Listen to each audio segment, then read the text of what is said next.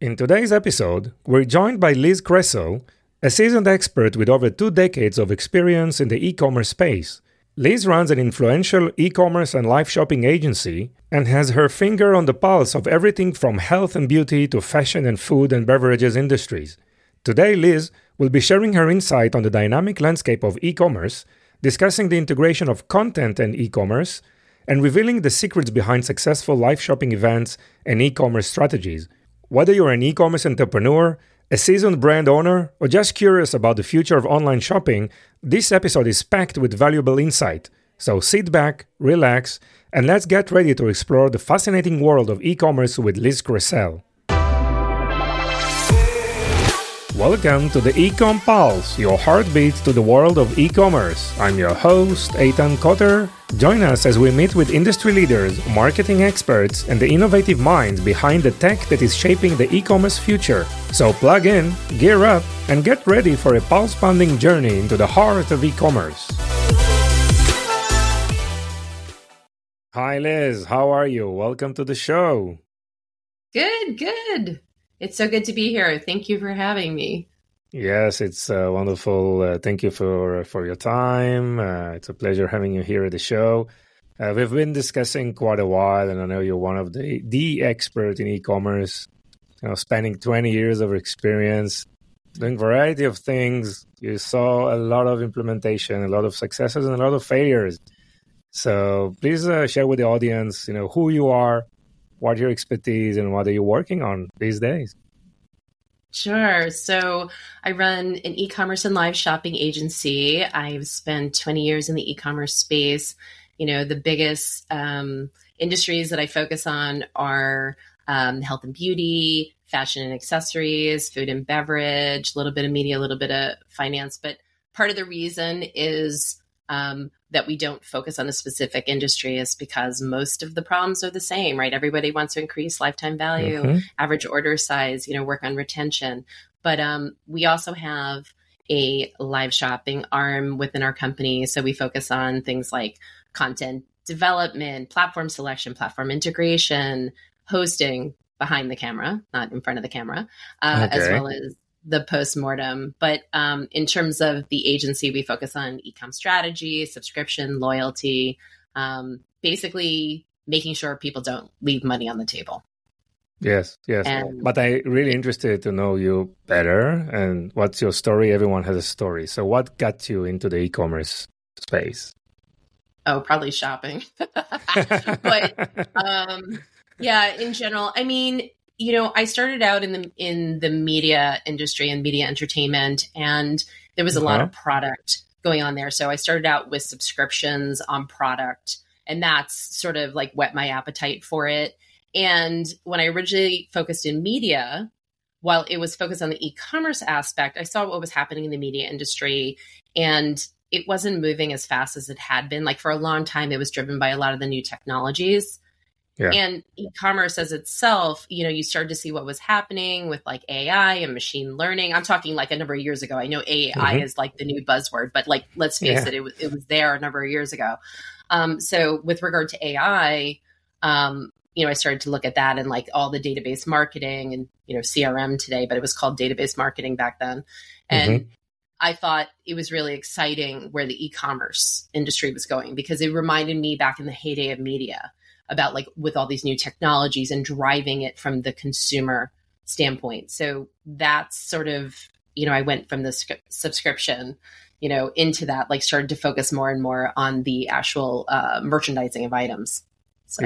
Yes. I think we share the same background, right? So I'm also, started my career in the media and entertainment sector and right. And this was an amazing area of growth. We always thought and discussed when commerce will merge with media, right, and entertainment.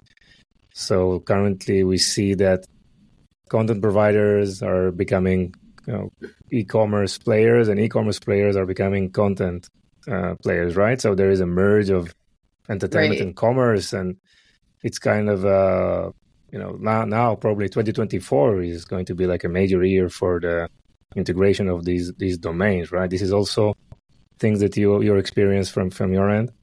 Yeah. So I am a huge fan of the integration of content and commerce. I've always been a major supporter of this, way back when I was working in, media entertainment on the television. I never understood why when we're watching like a cooking show that they weren't merchandising like, Emerald could sell his knives or his pans or something like that. And, there was a real separation of like, church and state at that point. Like you weren't allowed to do those types of things. But from an online perspective, it made more sense. And I always talked about it as, if you watched any of like the news networks, you had the content and commerce, the content on content overlay, right? Yes. And then you had like the QVCs of the world with the commerce on commerce overlay. And I'm like, but why wouldn't you have the content and commerce? Like you have both of those overlays, and they weren't doing it from like the television. This is like where it started, right? It wasn't quite internet yet. And then on the internet, you're like, well, okay, this makes sense. You're already doing it from an advertising perspective. Like it's all on the same screen. Why not move to the commerce? So, but I think now, why not? I think, commerce is really about storytelling in a lot of ways, right? But it's also the solution. And if people don't understand those links, like, I don't think you could just throw out a product and not give context around it. This is the big piece for me. It's the reason why content and commerce have to merge. There has to be context, particularly, less so for other audiences, definitely for American audiences. Like it depends on where you are in the globe. But American audiences absolutely need context. Yes. So you see on mobile, I think it's specifically on this subject, right? We need to differentiate probably between big screens and mobile screens, right? So you see TikTok as an entertainment, initially as an entertainment platform, then as a search platform, now as a shopping platform, trying to push, US consumers to purchase via shoppable video. On the other hand, you see Netflix, Disney, Amazon Prime, trying to leverage retail media and sell inventory of advertising. How do you differentiate between those two? I guess it's like a totally different experiences also in terms of the purchasing journey. I know, I know this is going to sound controversial because a lot of people are really bullish on TikTok, but for me, I don't see it yet. I'm not saying they don't have the eyeballs, and I'm not saying they're not going to figure it out. My problem with it is that it's a discovery platform, right? It was built for discovery. And even if it's product discovery, we don't have the same experience as, say, a standalone live shopping experience, right? Because those were built with e-commerce in mind. TikTok was not built that way. So they're layering it on top. It's one of the reasons that, a lot of the other social media platforms have failed with regard to it. It is not a great experience. It is not that same seamless experience. Yes. Will TikTok figure it out? They have a lot of dollars, so I'm not saying they're not going to figure it out right now. I don't think they're quite there. They're leaning on a lot of folks who are outside of the company to help bring value to their consumers. So I don't think it's there yet. I have a theory that at some point in time they may acquire someone like one of the live shopping platforms integrated in. That's what I think. But it is different versus, we look at the live shopping platforms, the standalone, they were built with e-commerce in mind, and they are built with the content, commerce, and community all on the same screen at the same time, which is a very different experience than if you go on a social media platform, mostly because, what are we dealing with? We're dealing with mobile. Most people are using it on mobile. The screen size is a little bit of, there's a little bit of limitation there, but also because they don't have that back end. They don't have that back end piece, right, of e-commerce. You have to send them elsewhere. Exactly. Yeah. And I think we need to differentiate in this context between live shopping events, which is a certain type of an event, to short form vertical videos, 30 seconds, 60 seconds. I think on the shoppable video, vertical videos, I think we see an explosive growth, right, of content creation, creativity, conversion are increasing, ROAS are improving. Live shopping is something totally different, right? Maybe like a longer form type of an event. Maybe more polished, right? Initiated by probably the brand. So let's talk about the live shopping aspect, and probably what do you see is working today in the industry with live shopping? whether, and I'm just referring to things like which host to select, who should run the event, how do you build up towards the event? What are some of the best practices that you see in successful live shopping events? So we're talking about live shopping, actual long form at this point. Okay. Yes, correct. Just to be clear. So I think first and foremost, again, because American audiences, in general, I think people need more context, right? Mm-hmm. I always say, in China, because they're used to just, product after product after product. That is not what's here. Elsewhere, other communities need the context. So if we're thinking about that, first and foremost is what are your goals, right? Is it sales? Is it brand engagement? Are we doing email capture? What are the goals? And then thinking about what are content themes that we might work around.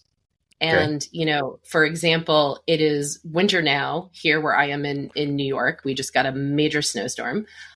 So, we're thinking about winter, and we're thinking about maybe 5 ways to weather, winter skin. It might be, it's February, today is Valentine's Day. Maybe it's about something about heart health.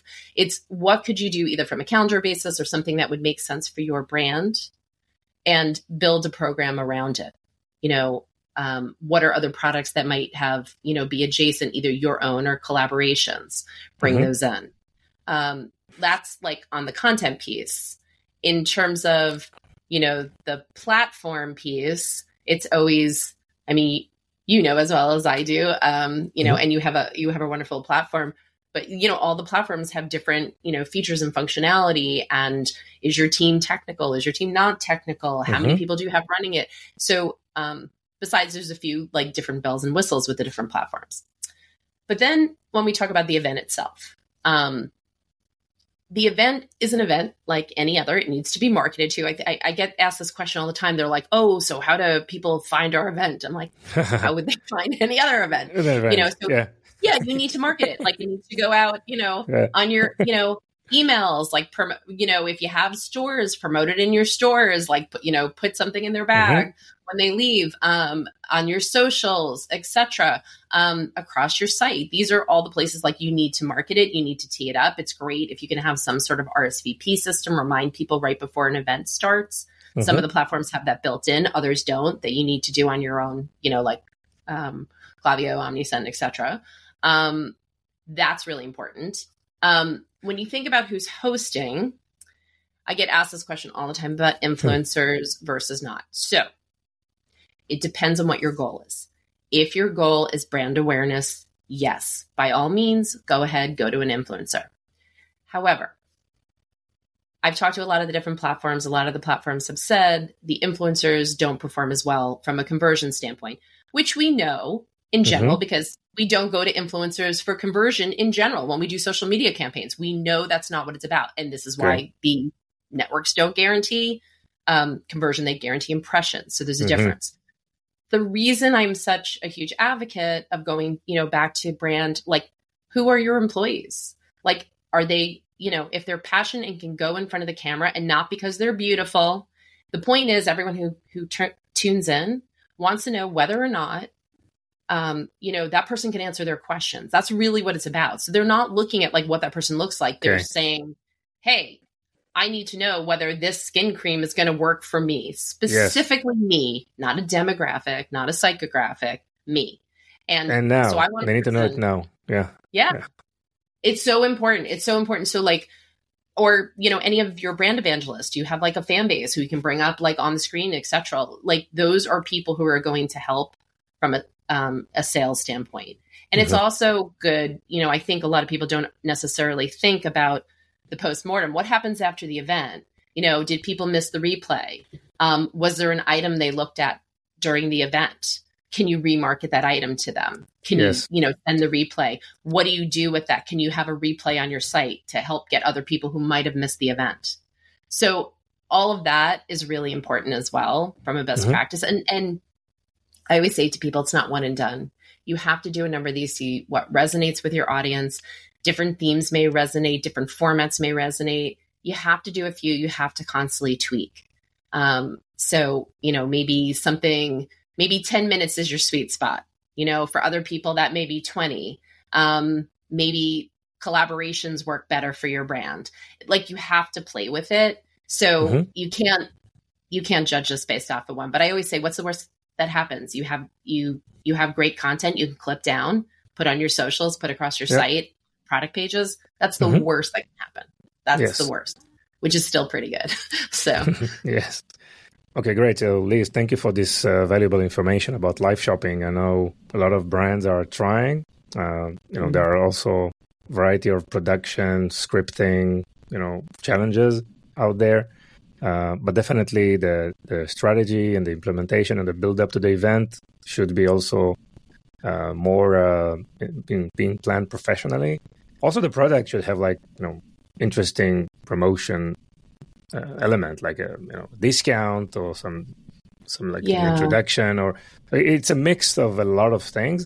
I believe it should be in the strategy of any brand, but again, together with short form videos, which is obviously anyone is doing these days, you're trying to promote.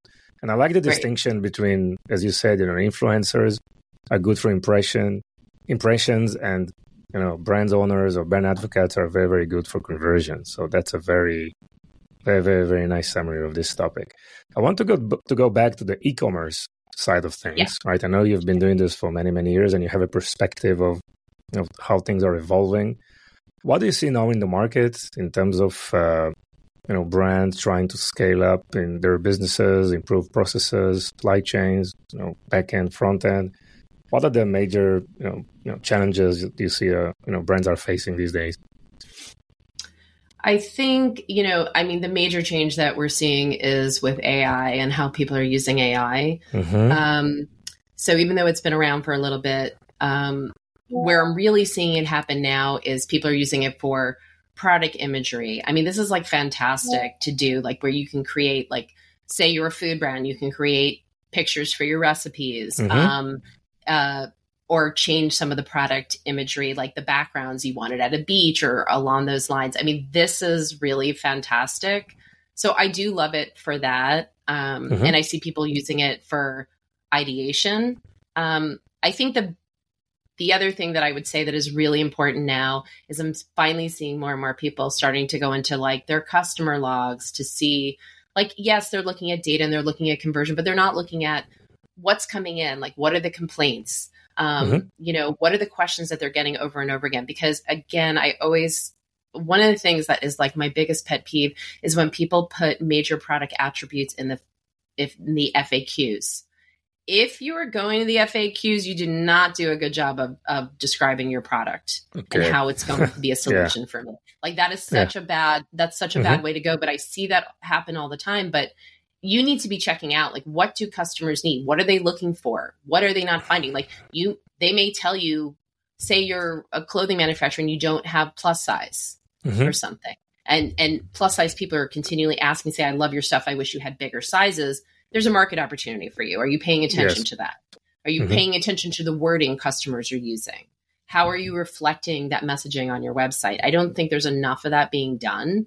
I think they're looking strictly at their Shopify analytics and what are the conversions and who's doing cart abandonment. It's okay, but maybe we can, improve some of those numbers. It's not all technical, right? It's not all a technical piece. Maybe everything functions beautifully on your site, but if you're not having the right marketing message there because they can't find what they need, either your stuff is hard to find, doesn't use the right language, isn't illuminating the solution for them, or attach or evoking an emotional need, if it's an emotional type of purchase, that's a problem. So that's why I think it's really important to look at customer feeds, where is that coming in across your socials, across the questions, the customer service, etc. Yes. So everything that you just mentioned is, we can wrap it up under the title of, let's say, optimization, customer journeys. It's also involved the content, right? You also get involved in all these decisions, as Lisa's strategy. Going to the, defining customer journeys, content, optimization, obviously, of website. Yeah, UX and UI is so important. And that journey, I think, where I see people fall down all the time is getting cute with their navigation, putting in words that aren't, natural, saying things like shop, when really that doesn't help you from an SEO standpoint, right? So we see that error all the time. Or even just on the, the hero image, they have a tagline and it's really, if you know, you know. And so what if I'm uninitiated to the brand? I don't know what you do. And I always tell people, I'm like, think of the paths that people have before they come to your site, right? Like they're coming to either purchase directly because they know you, they've been there before, they have, they are doing research because they just found out about you. So you need to tell them. So like if I'm in that second bucket, right? Are you making it clear what you do and what you sell and what your benefits are? Like, that hero image needs to orient me when I'm hitting your site. Right. So, and then like the last piece would be like, is it a customer service issue in some way, shape or form? And are those paths clear? But, I think, you and I had talked about this before. And one of the things that I see all the time is people want to have these really beautiful sites, and not that you shouldn't, you should have a beautiful site and inviting. The challenge is that a lot of times that comes at the cost of conversion. So there needs to be a happy medium. I see it more often with fashion and beauty because there's an aesthetic that they want to communicate. But a lot of times it's compromising the conversion, right? If we want to have everything on the site like the same color, then we don't have our call to action buttons looking different where it's calling me to action. Like that's the point. It's supposed to stand out. Yes. So I see this conflict all the time with those industries, not with everyone, but a lot of like it happens. Or we're having beautiful images, beautiful imagery, but like, okay, what is it you sell? I'm not sure. Sure. So I think those are really important from the customer journey. I have to understand like what it is I'm buying. Yes. And currently in the situation these days in the market, do you see like new buildups? Do you see like, again, optimization or revamp of existing platform? Where is the focus from your perspective? Yeah, well, it's, I think for the smaller brands, they had started on other platforms and there's such a migration to Shopify. I mean, it's literally, I would say 90% of the migration moved over to Shopify with regard to that we're getting. I'm not saying those are the stats in the market. Yes. But we've seen a lot, like everybody has moved off mainly because, it's sort of like the Android versus the iOS. Everybody builds for Shopify first. So there's more marketing tools. It's really the flexibility. It ultimately comes down to marketing. Most of the people come down to marketing. And also, I think as you advance your business, like you want more e-commerce based tools. Like, people who came off Wix or Squarespace. Those aren't e-commerce platform. Shopify is an e-commerce platform. I don't have anybody moving like from Shopify to Woo or anything like that. Like we've had Woo to Shopify, like Magento to Shopify. Like we've had more of those. It's been like 90% to Shopify. Interesting.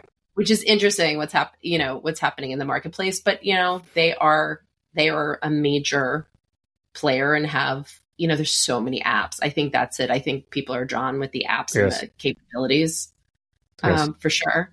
Is it good for agencies or is it bad for agencies? What do you think?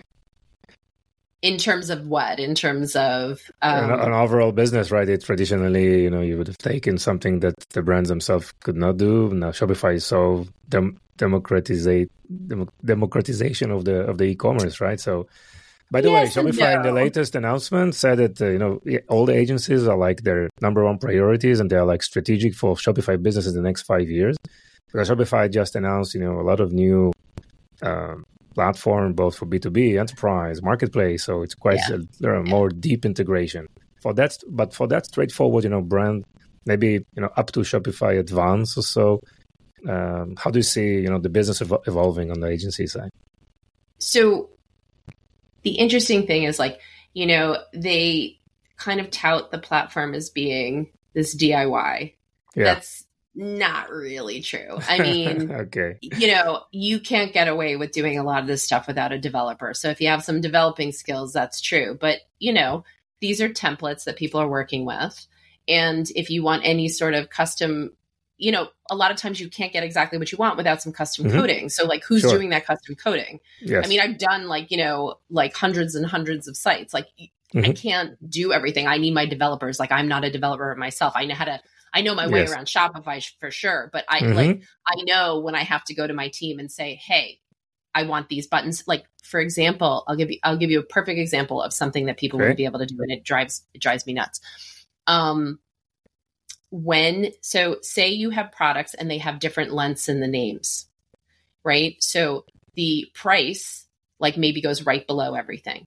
But if you have different lengths of names, if one has one line and one has two lines, now your buttons, like your add to cart buttons, are not aligned, right? Your add to cart buttons are going to be like this because one is one line and one is two lines. Drives me nuts. I hate the way that looks. I think it makes it look really sloppy.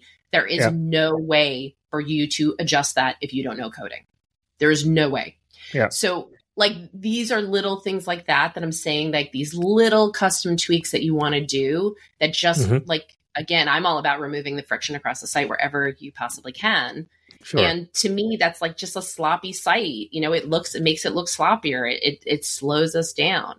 So those are the things. So from an agency perspective, I don't think we're going away anytime soon personally, because I think a lot of it is more intricate that needs to be done. And also from the e-com strategy side, you know, they still need guidance on that. It depends. Like if they start bringing all of that in-house, sure. But I think there's always need for objective firms, right? That you're not only selling them the same product all the time. Are there things that are outside the Shopify realm that might make more sense? Yes. So I still think we have some longevity. I'll retire before they take over. No, I'm kidding.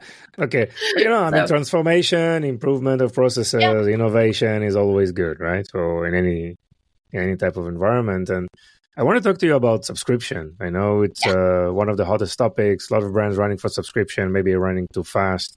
And you have a lot of experience around this implementation.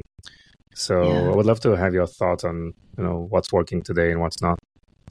Sure. So I have 20 years now in subscription. So it's a long time. Like, I cut my teeth on subscription, like when I started my career. So I know the space really, really well. And one of the biggest things I see now is it does make sense for people to do subscriptions if you have a product that needs to regularly be restocked. So I see more and more people doing it because Shopify does have a whole bunch of apps, you know, that, we can do a subscription and set it up. The challenge is, though, they haven't thought through the strategy, right? So we have it up, but in order for you to have a successful subscription business, you need to think about, okay, well, what's our churn, right? And how do we support the business so we don't have that churn? So is that onboarding process correct? Like, do people understand what they need to do, where they need to go, how they change, like, say, the frequency of their order or the size of their order, or can they swap items? How clear is that? Are they oriented from the get-go? Like, are you sending them an onboarding email? What are you doing to nurture them in between? Particularly if you're a more expensive item where maybe I will not be purchasing month to month. How are you nurturing them? So like, do you have, an email drip sequence? Do you occasionally send, notes to certain people based on types of products that they purchased, letting them know maybe when things are back in stock, not for an out of stock, but for example, if you have seasonal items and now you want to let those people know. What I see is people are just throwing it up there and they're letting it go. And all they're paying attention to is recurring revenue coming in? Or is there cart abandonment, or did someone cancel, but not really looking into the reasons why. And also what happens on the customer service side, right?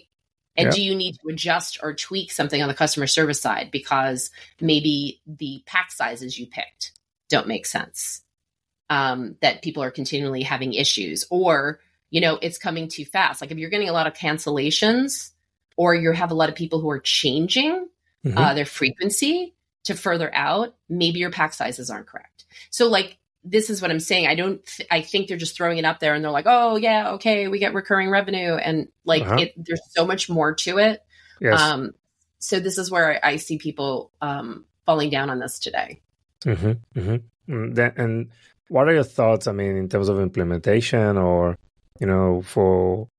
I'm talking about D2C versus B2B, right? So on subscription.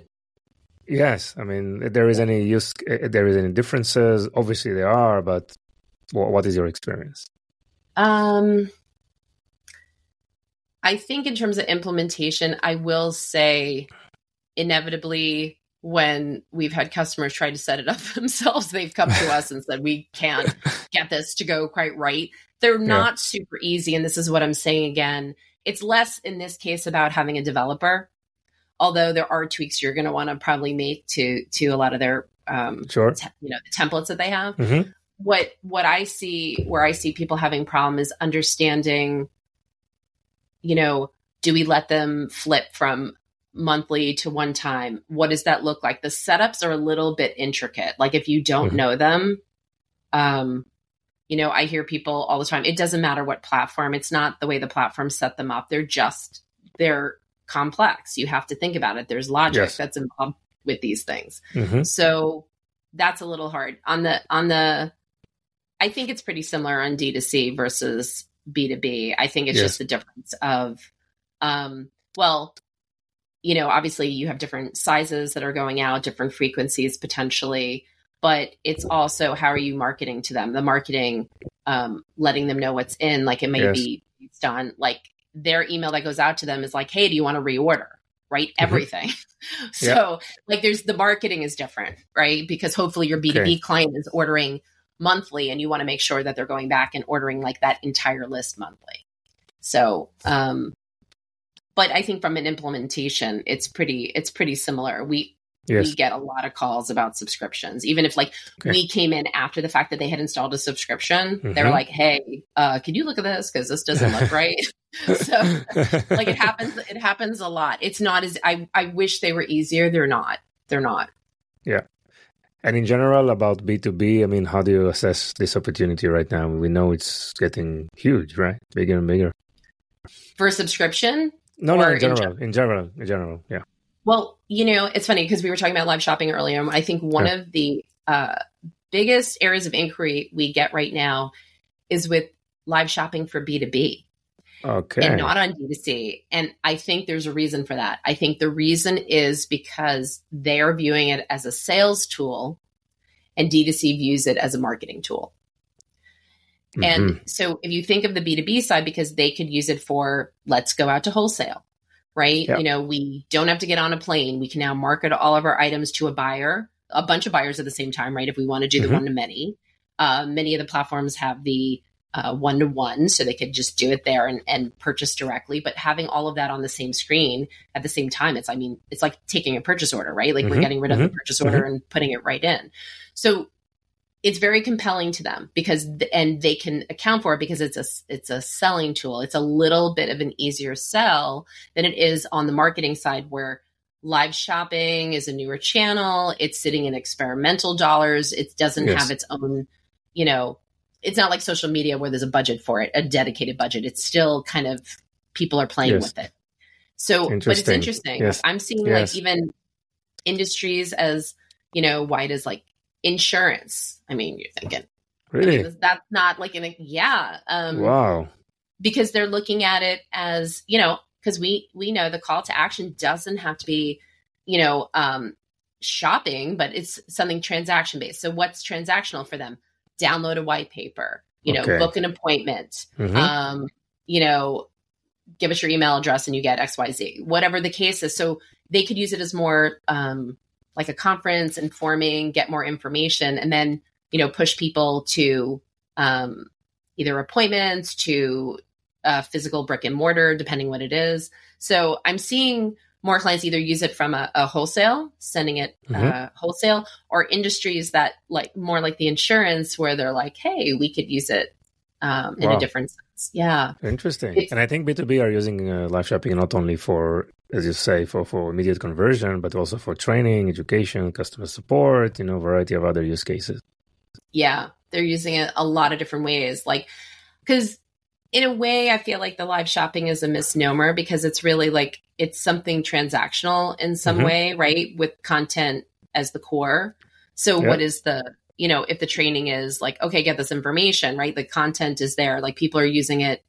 Like I always say, it's like a Zoom with better content and a commerce component, like in a transactional component, right? Like, so, but it is, because you can have, right? We have the chat function. If you think about Zoom, right? We're talking to one another, right? Yep. So that's the content. But again, this would be like elevated. And then you have the community where they can talk directly to us or they talk to one another, same piece. The only other aspect that we're adding in would be something transactional, like do this, get this, right? Whatever. So it's very similar. Like I usually use the Zoom example better than the QVC because to me, QVC is kind of like Blockbuster or Zagat, where they should have been the leader in the field and they're not, they're trailing. So, and I have a lot of respect for QVC because they opened up this whole space, but I really thought that they would have been one of the first ones out there to do this. Yeah. And they are still strong. It's getting stronger and stronger. It's unbelievable. Their financials and performance. It's, I guess there is a market for that. Yeah. It's a different demographic.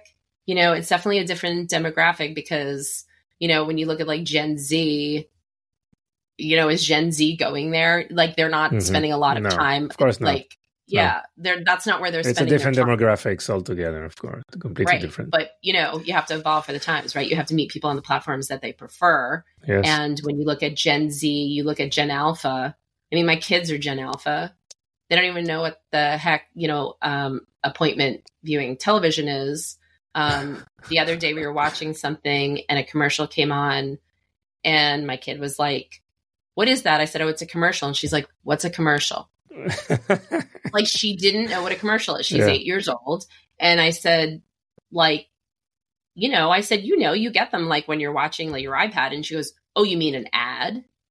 Like she didn't know the difference between like what a commercial and like what an ad was like popping up on YouTube. But like she had never heard the word commercial before. Nice. Yeah. So, this is what we're talking about. These are the cord nevers, right? Like they're not cord cutters. These are people who've never been on live TV, on appointment viewing television, right? They haven't. Everything is VOD for them. So if that's the case, like how do you cater to that audience, right? Like how do you have to be on different platforms? Yes. So interesting. Yeah. Liz, how do you see the market evolving, the e-commerce space, in the next few years? Some of the key trends that you see. So I am not bullish on metaverse. I know that was like the big thing. Like this year is the AI talk. Like what was it? Like 2 years ago, it was the metaverse talk. Yeah. I think we have a long way to go on that. Most people I know don't know what a wallet is, where to get it, or anything along those lines. I don't think it's there. The usability, unless you're a gamer or you grew up like my kids, like we don't know how to navigate the metaverse. I just think that one's harder. Personally, I'm more bullish on things like, AR, VR becoming more commonplace, digital storefronts. I do think, we'll probably move into like digital malls and things along those lines where people can search. There's some really beautiful digital stores out there. One of the ones I love is Obsess, the brand Obsess. I think they are doing such a fantastic job. Yes. If you've ever seen their virtual stores. Yes. More immersive experiences. Yes. Yeah, I do think that's there. And at some point, will it evolve to like a VR? Sure. Is it tomorrow or the next 5 years? Not necessarily, but I do think more and more experiences will probably go online, but not totally online. I don't believe, I still think people want, some connection, and like even the younger audiences, I know like they're very much in their phone and things like that, but they do crave it. I mean, we saw that during COVID, right? Like they suffered the most because they didn't have the social interaction. Yes. So I don't think that's going away. I know there was like big talk of that for a while. I don't think that's the case, but but in terms of, e-commerce, I do think people are going to look into more, certainly the shoppable video. Why not? It's so easy. They're already generating the video. I think it's a no-brainer, the shoppable video, for everyone to move towards. And then I would say, I think more video. Like I keep telling all my clients today, less text. Everything that they have on the site, I'm like, you got to take it down. How much text is there? It's all going to be about image and video. I mean, look at people's social media feeds now. It's almost like completely video. Very few images anymore. And so like, that's where it's going because it tells a story, right? It's, it's way more production. Like, I mean, Yes. I get it. It's hard. It's really hard. And I feel bad for all those like social teams because it's so, I mean, think about it. You know, a few years ago, you used to be able to get away with a beautiful image. Now there's so much more that has to go behind it, like creating those videos or GIFs or whatever you want to do. I mean, so I don't touch that stuff, but I feel for those people. Man, that's a hard job. That's a hard job. Yeah. Wow, Liz, thank you so much. It was so helpful. Thank you for all the experience, passion for the industry. Anything else you want to add? I don't know. Okay. I mean, I think mostly I want to just tell people, you know, if you haven't looked at your site in a while, you know, either you do it or you have someone who hasn't touched your site and have them walk through in front of you and see where they're having trouble. Because I think we're so invested in our own sites and we've seen it. Like, you know, you don't see stuff anymore. There might be a spot on the wall in your house and you don't see it because like it's just been there for so long. And the fact is, like, if you have someone else go through it, like you need to see your site with new eyes. And I think that's where you're going to see a lot of those UX UI issues that you're not running into. So I would just like, please don't leave money on the table. Please, you know. Yes. Don't leave money, increase AOVs. There are plenty of things that can be optimized. Yes. Liz, where is the best place for people to find you? Sure. So they can find me on LinkedIn. So it's Elizabeth Kressel. Or, you know, my company is Lizard Strategy. So lizardstrategy.com. Great. And we put all the information in the show notes. Again, Liz, thank you so much for your time. It was a pleasure to hosting you here. No, thank you. Thank you so much. I really appreciate it. Bye-bye. See you soon.